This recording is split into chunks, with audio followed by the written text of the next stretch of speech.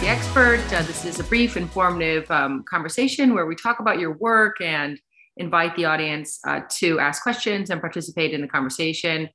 I am hoping you can just give us a little bit of backstory about your career and what led you to the Melton Lab, and what's going on with you right now. I'm going to let you sort of like fill in those blanks. Okay, so well, thank you for having me, first of all, and good morning. Good morning. So I'm Elad Sintov. I'm former postdoc in the Melton Lab. So I started this career path in my PhD where I did worked on diabetes research, mainly on primary human islets, where we worked on to understand the differentiation that happens in natural pathogenesis of diabetes, but also looking at a model in vitro where we could see the differentiation, but also find ways to reverse it and induce redifferentiation of beta cells after expansion in vitro. Naturally, I wanted to continue that path with diabetes, specifically type 1 diabetes. I moved with my family to Boston and joined Doug Melton's lab as a postdoc to work mainly of everything that involves immunogenicity of stem cell-derived islets or beta cells, either in an autologous autoimmune model setting or what I'm going to show you today, some work in recent years about everything involving alloimmunity of immune rejection of stem cell-derived islet that we anticipate to happen when we transplant those cells in diabetes. That sounds great. And so in some ways, this is your quest to find, the invisibility cloak, right? Yes. So finding targets to address the fact that they're prone to be immune rejected. So finding gene editing targets where we can reduce that or avoid that. And as you said, making them invisible to the immune system. That sounds good. Okay, take it away. Okay, so if this is Ask the Expert, you can ask me, but I was mostly surrounded by experts in the Melton Lab, in other labs. I was surrounded by great scientists, starting from RA levels to postdoc and grad students. And it was a great time to learn and to be influenced and to be exposed to this kind of high level of creative thinking. And I also thank the founders of this project, not just to the lab, especially JDRF, who funded me personally in the fellowship. Elad, can I ask you a quick question? Now that Doug Melton has left his laboratory to go to work at Vertex, what happens to the laboratory? So the lab is still there. These people that you see in the picture are the people of, Doug doesn't like it when I say it, so the last generation of the Melton Lab members. Most of them are still there working and to finish their projects. And maybe within a year, the lab will close. We don't know, but that's more or less what might happen in the next year. But Doug left, but he's still involved. Well, that's good that people can finish their work. Exactly. So as you heard before from other lab members and even Doug himself, our lab, Melton Lab, and many other labs at companies have worked and working on these large stepwise protocol to generate stem cell-derived beta cells or islet cells. We call them SC islets. It's stage 6 after they overgone that differentiation, but it's not only beta cells, there's other cell types in those clusters, but eventually you can also enriched in some level to make a more pure population of beta cells. So even though you've got a pure population of beta cells, do you have some delta, alpha, et cetera, cells sort of in the mix? That's before purification. So right. Most times in this protocol, at least, you get between 20 to sometimes 40% beta cells among other endocrine cells and non-endocrine cells, or cells that did not differentiate well. So in order to increase the level, prepared more to something that is clinical grade, you can basically purify it by using magnetic sorting or some kind of, so these cells can be transplanted, and when transplanted, they were showed to reverse diabetes in animal, and they're starting to show that in humans. Mm-hmm. But the major concern that we have is that once transplanted, they're prone to be rejected because their source is allogeneic, so another human. So that patient will reject those cells. But also, there's a risk of recurring autoimmunity because the patients have their immune system is primed against beta cells. So we have to address these two problems, and there's ways to protect them either by physical barriers or immunosuppressive drugs, like what's being done these days in clinical trials, or by altering the immune system. One example is using T regulatory cells. But our goal was basically to generate gene-modified lines that can evade the immune system and induce tolerance. So this is one way to show it of what I'm going to present to you today, where we test and evaluate what's the nature of immunogenicity of stem cell-derived islets. So in simple words, we make SC islets meet an allogeneic source of human immune cells, or PBMCs, peripheral blood mononuclear cells, which can be easily isolated from blood donations. And we put them together in two different models, either in vitro while co-culturing them, or in a mouse that is immunocompromised, but it's made to be humanized by injecting it with PBMCs and make kind of a mouse in vivo test tubes to make them meet together. Yeah. And we generate some high throughput readouts either by single cell transcriptomic or by doing pooled CRISPR screen, which I will more focus here today in our timeline. So the first question is, what's the nature of immunogenicity? What causes this SC islet destruction that will happen when it's transplanted? So I worked on these two models, where one, the in vivo one, is by transplanting SC islets into these immunocompromised NSG mice, waiting for some insulin secretion from the graft that can be detected by ELISA in the mouse serum. And then some of the mice, half of the cohort, we inject with human PBMCs. We call it for short HPI mouse, and we compare it to the control without injection, but they are also transplanted with SC islets. And then we monitor within a few weeks, you would see graft failure in the HPI mouse in terms of human insulin levels that is reduced. And then we go and harvest those grafts from they're transplanted under the kidney capsule. We harvest the residual tissue that is left in the HPI, compare it to control, and that's compared in single cell sequencing.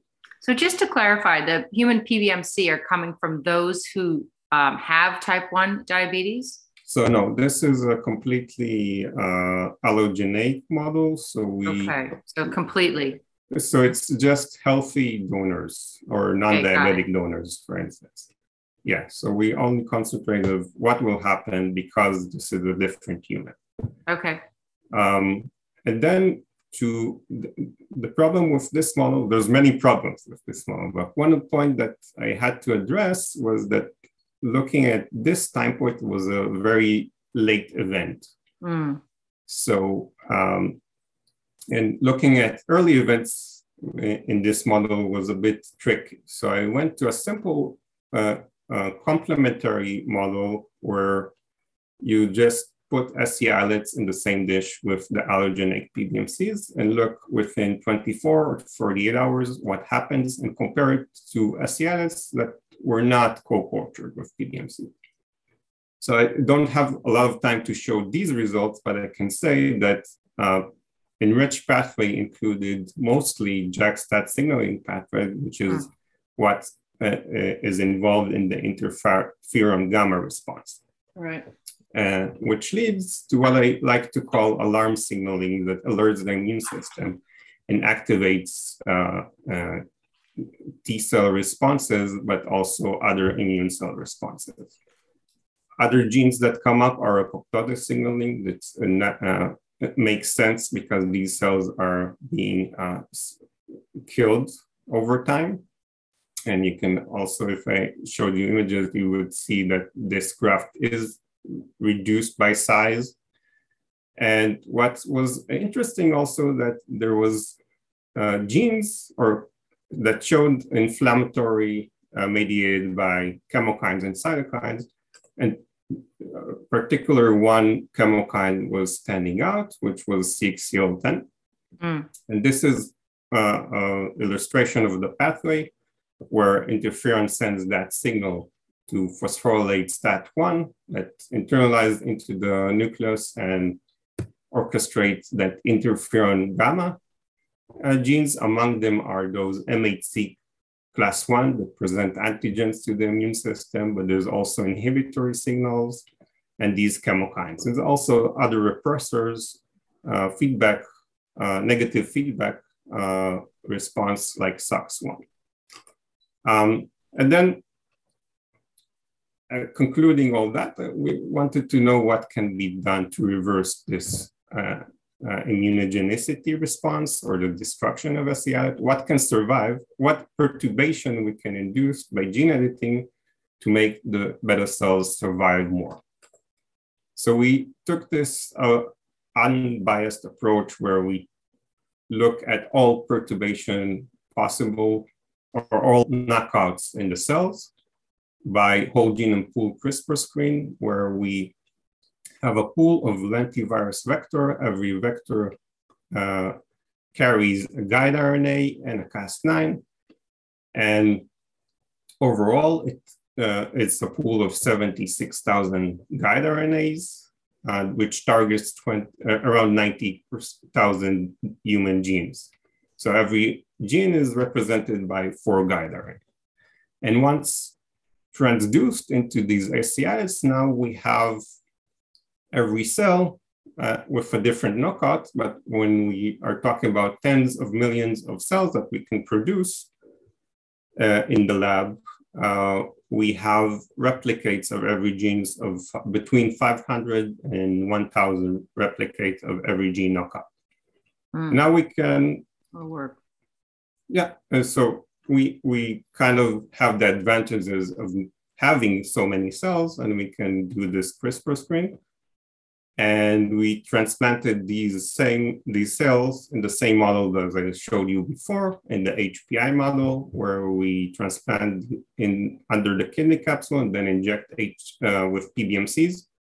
Wait for the graft to show some failure by lowering insulin level insulin secretion levels, and then extract both grafts that have failed and other grafts that were not injected with mice that were not injected with PBMCs as control.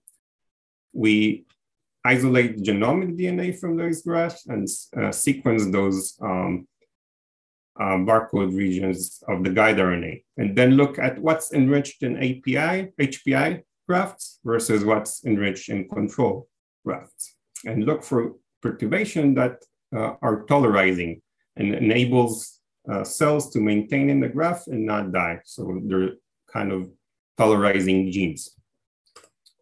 And these are one way to show the results, where we looked at an enriched knockout genes in the HPI. And you can really fast recognize again that these genes are part of that JAK-STAT pathway, where we have HLA genes that are activatory to the immune system as they present antigens.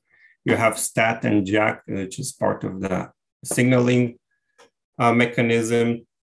And then you have one of the top hits is CXCL10, a chemokine that's once secreted and it's induced by interferon,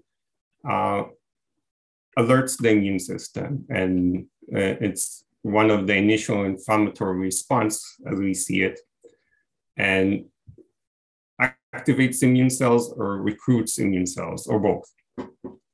And by looking at genes, now we can know what can be done, what knockouts are beneficial to improve survival. What's that? What's the deal with the HNR NPA? What is that at the very top there? Sort of outlier 1p48. Yeah. So this is one of the genes that we still don't know about. It's a splicing variant component. Yeah.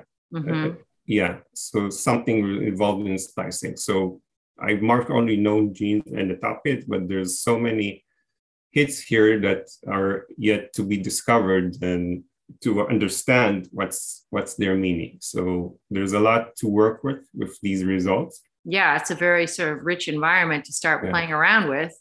Yeah, and for my comfort zone, I chose genes that are familiar and I know, because beta-2M is known. When you knock it out, it's known to protect any cells, mainly from immune rejection.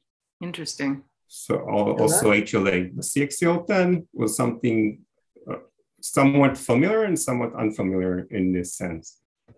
Can I ask you just a couple of questions? I was at another meeting and I joined a little bit late. Hi, Decio. How are you? How many hours after injection of the PBMCs do you check? Oh, so it's not hours, it's weeks. In that humanized mouse model, it takes weeks to see some graft failure. It's not very efficient. It's not as we would expect to see in humans if we transplant them. And you don't get any general effect of the cells on the mouse? It's specific for the graft? The PBMCs? Yeah, so I didn't mention it maybe. The mice that were used were MHC null. So that can, when they don't have that MHC, their mouse MHC, you can prolong the time that you keep PBMCs in the mouse without any effects of graft versus host. And the other technical question, so you are using for, let's say, blocking strategies against each gene, but how do you check if the genes have indeed been inhibited? So basically, you can look, before you do the screen, you can take one guide or several guides for one gene that you know it. And for instance, I used a lot of experimentation with this beta-2M guide because we know it has an effect and it's easy to check if beta-2M is knocked out or not. And I used the same vector as the library, which is the Lenti CRISPR version 2, where we put the same titer, looked at what's the efficiency and how much of the cells are reducing the level of HLA. Okay. Yeah, and basically you get many hits, but not all of them. There's always problem in confidence. So what you always, if you are interested in one hit, you need to validate it like everything else. Yeah. And another question, well, first of all, this is a fantastic experiment, very, very nice. E a fé me odas, I would say. Thank you to that. when you are collecting the grafts for the analysis, can you do histology in parallel? Because, for instance, CXCL10 is indeed a very interesting candidate. Yeah. And T cells that are homing, for instance, they, at least in human type 1, they express CXCR3, which is the receptor for CXCL10. So if you could have histology in parallel, Yeah. I don't know if it's technically feasible, you could show if, for instance, CXCL10 is one of the top, that you have more infiltration, and then when you knock down, this decreases. So Yeah. this would be an additional proof. And that has been shown, actually. I think there's one paper from Bartlow 10 years ago. Yeah, this is what I was thinking about. Yeah. So for our instances, this part, it's not like they're not like in the pancreas where you have islets and you can look at islets that are infiltrated versus islets that are not infiltrated. We have one graft. I have a picture of that graft being infiltrated by T cells. It's a good point to also stain for CXCR3 for the receptor. Yeah. But the problem with my experiment is that I took everything in the late stage, where I didn't also have time to mention that, but in the late stage, there's not a lot of CXCL10. So we think that CXCL10 was selected out first, but we do see it in that first early events and it expressed. And even when we take this late event graft failures or rejected graft, we see that one of the knockouts that were highly enriched is CXCL10, even if it's not expressed there anymore. Meaning in the first few weeks or days, we don't really know yet, when CXCL10 has a big part in setting the fate of the cells that express it. And those that express it might be selected out first. Yeah, so that's where we see it. In the next slide, I can show, and we'll show also CXCL staining in the MC islets, at least in co-culture. If I can also, so there's another part of this CRISPR screen where we looked in the other way. So there's those knockouts that are depleted in HPI or enriched in the control cells. And these depletions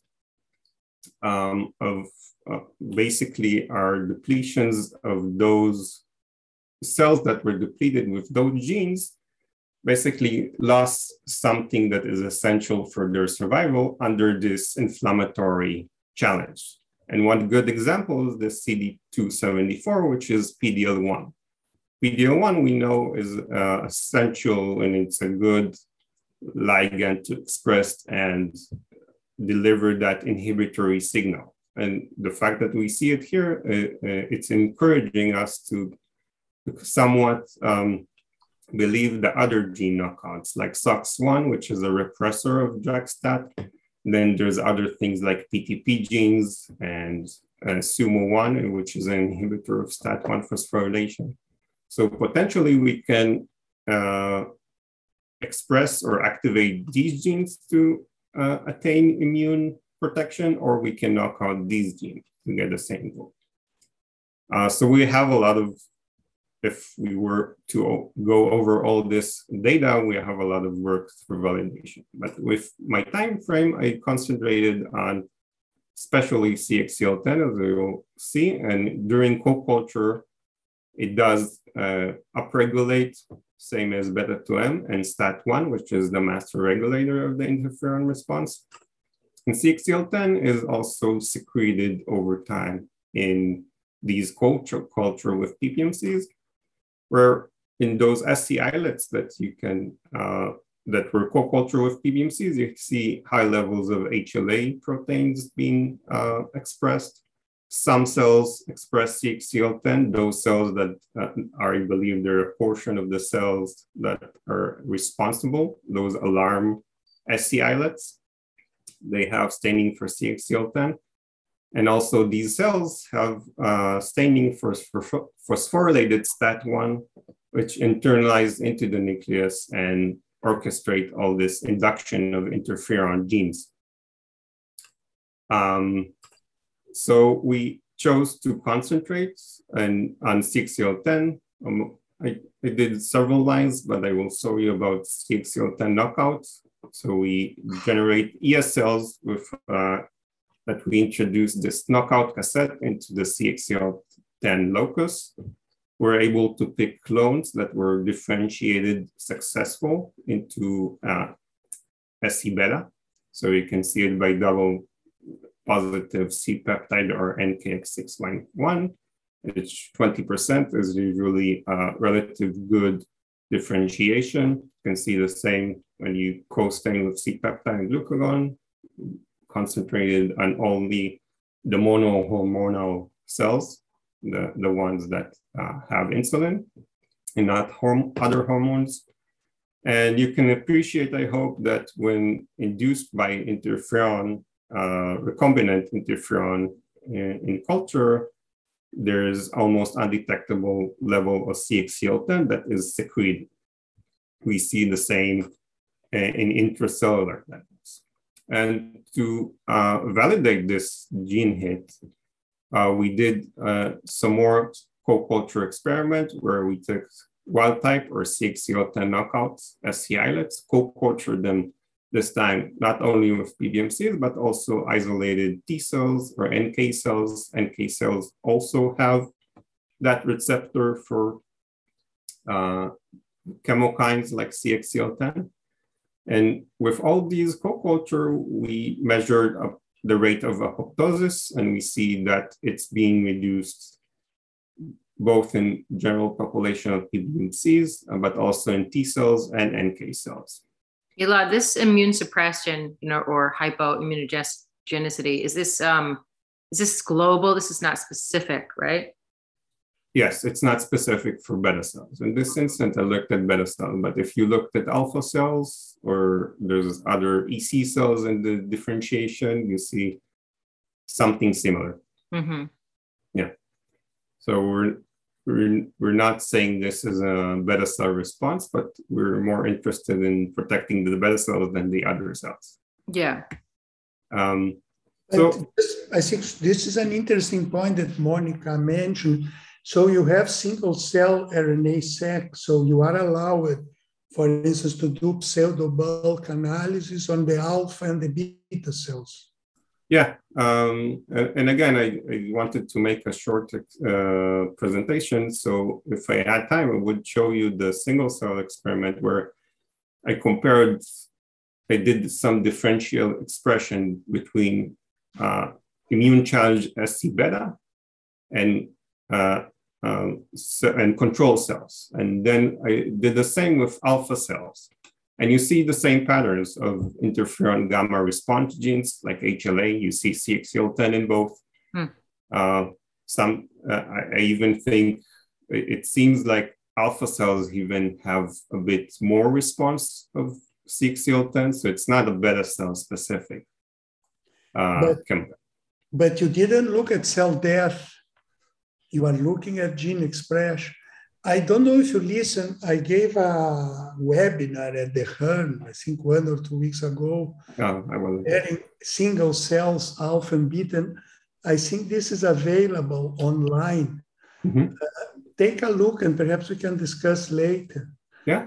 Because we see some differences that are subtle, but for instance, alpha cells have much more HLA-E, which is protective. They have more BCL, XL. So even if CXCL10 is the same, as you say, there are some subtle differences that may contribute. Take a look at the webinar and then I don't know if you will be at the ADA meeting next week. No. No. Well, take a look and then we can, if you find of interest. Yeah, be happy to talk. Yes. Via Zoom or whatsoever. Yeah, it's interesting to see how alpha cells are being able to protect themselves versus beta cells. as they have the same response as we see it, at least in this allogeneic setting. Hi, Lad. One quick Hi. question. Well, maybe two. Right? Did you go deeper into specific CD4, CD8 quantification, and as well as do you see the SOX expression change from your data from this pool of cells? Yeah. So we do see. We can look specifically in CD8 and CD4. We do see reduction in activation of CD8 and CD4 T cell activation in this co-culture.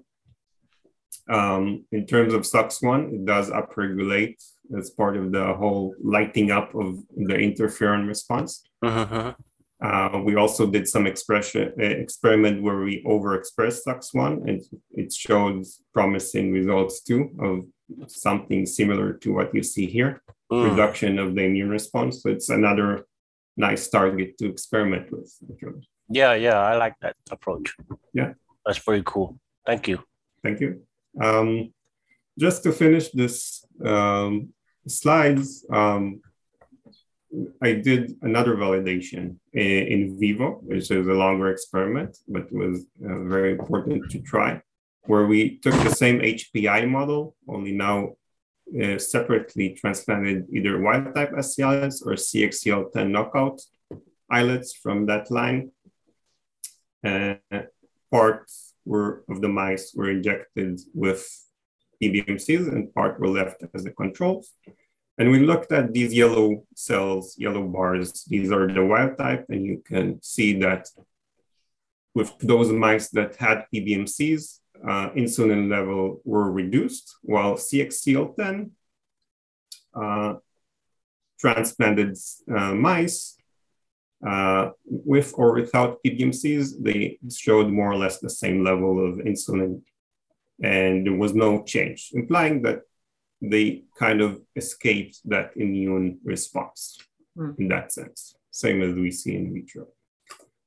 To conclude, we did this broad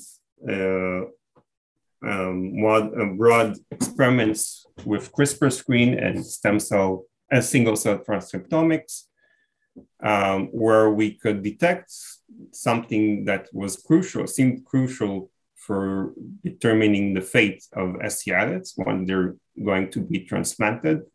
And it seems that interferon response is important to alert the immune system and a strong player in SC islet immunogenicity. We're able to find potent targets that some of them I couldn't show you all of them today, but we did some experiment with lentivirus to knock out or overexpress specific components of the interferon response, either the receptor or STAT1, either overexpress SOX1, as I just said, and PDL1. And we considered CXCL10 because it looked very promising. So we went on to generate this line, which seems to have immune evasive properties, in both in vitro and in vivo. And it shows that we can lower T cell and NK cell activation by depleting that harmful genes, that harmful chemokine, as we see it. That's it for my slides. If you have more questions, like to discuss more, I think we still have time. Yeah, we can run a little over because the discussion has been really great. But I wondered if anyone would like to ask another question. Just unmute yourself and dive in. Yeah. Again, this is Jean-Luc. So obviously, the CXCL10 deletion is the signaling is downstream of JAK in pathway activation. So what is your thought? Is this very universal of immune activation, i.e., is that the reason why JAK inhibitor being applied in the transplantation world due to the fact that it mediates the CXCL10 activation? So i.e., what is your opinion of CXCR10 target not only just for the inflammatory potential for autoimmune disease, but in the transplantation world as a universal approach. As to the current JAK inhibitor being applied, but as we know that the side effect is very, very heavy. So what is your opinion of targeting the CXCR12, I mean, CXCR10, I'm sorry, as a alternative to potentially minimize the impact of the side effects? Yeah, I think I haven't experimented with the JAK inhibitor. It seems like promising to inhibit that immune response. Maybe part of the mechanism is reducing the level of CXCL10, but it could also involve the HLA lowering, reducing HLA presentation. I think it's valuable to reduce the dependency on drugs, using drugs. And if we can avoid that,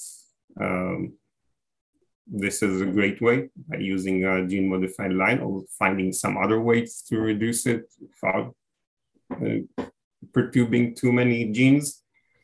But yeah, I think we also need to be cautious in depleting the whole interferon response, because if, for instance, you knock out STAT1 or you knock out the interferon receptor, you also lose inhibitory signals like PD-L1 or SOX1. So it's a tricky situation if you silence the whole pathway.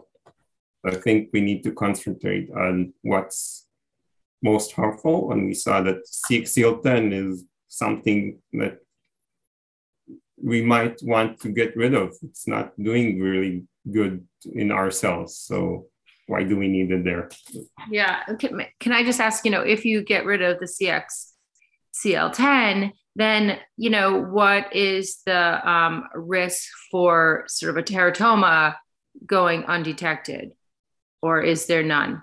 Yeah, so there's always the problem with the risk of making the cells for neoplasma and making cells that are immune evasive to the immune system, because then if there is a tumor, then it will be there and won't be detected.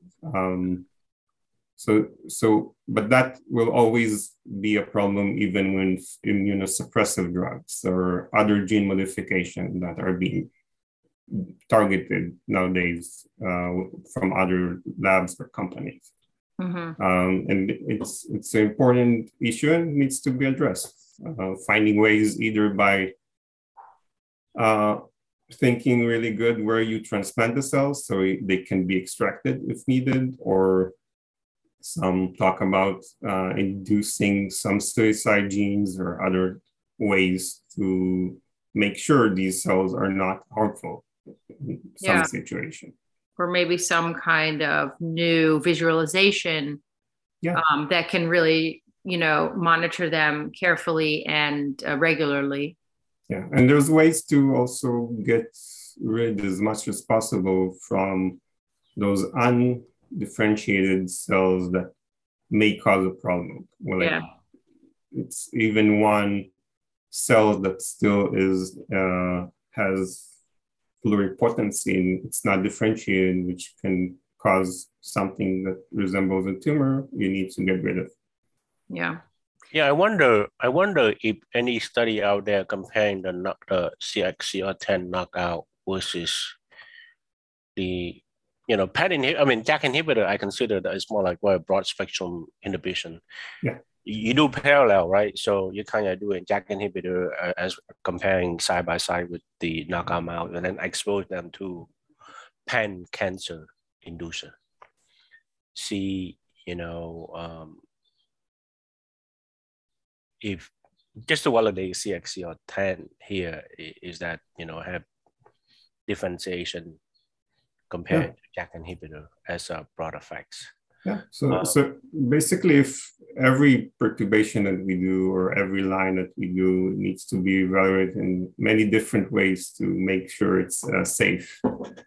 And there's a whole, I guess there's a whole pipeline. So I just showed one clone, but there should be evaluated like 20 or 100 clones to see that they're the most safe, the most treatable, the best cells that you can use to treat. Right?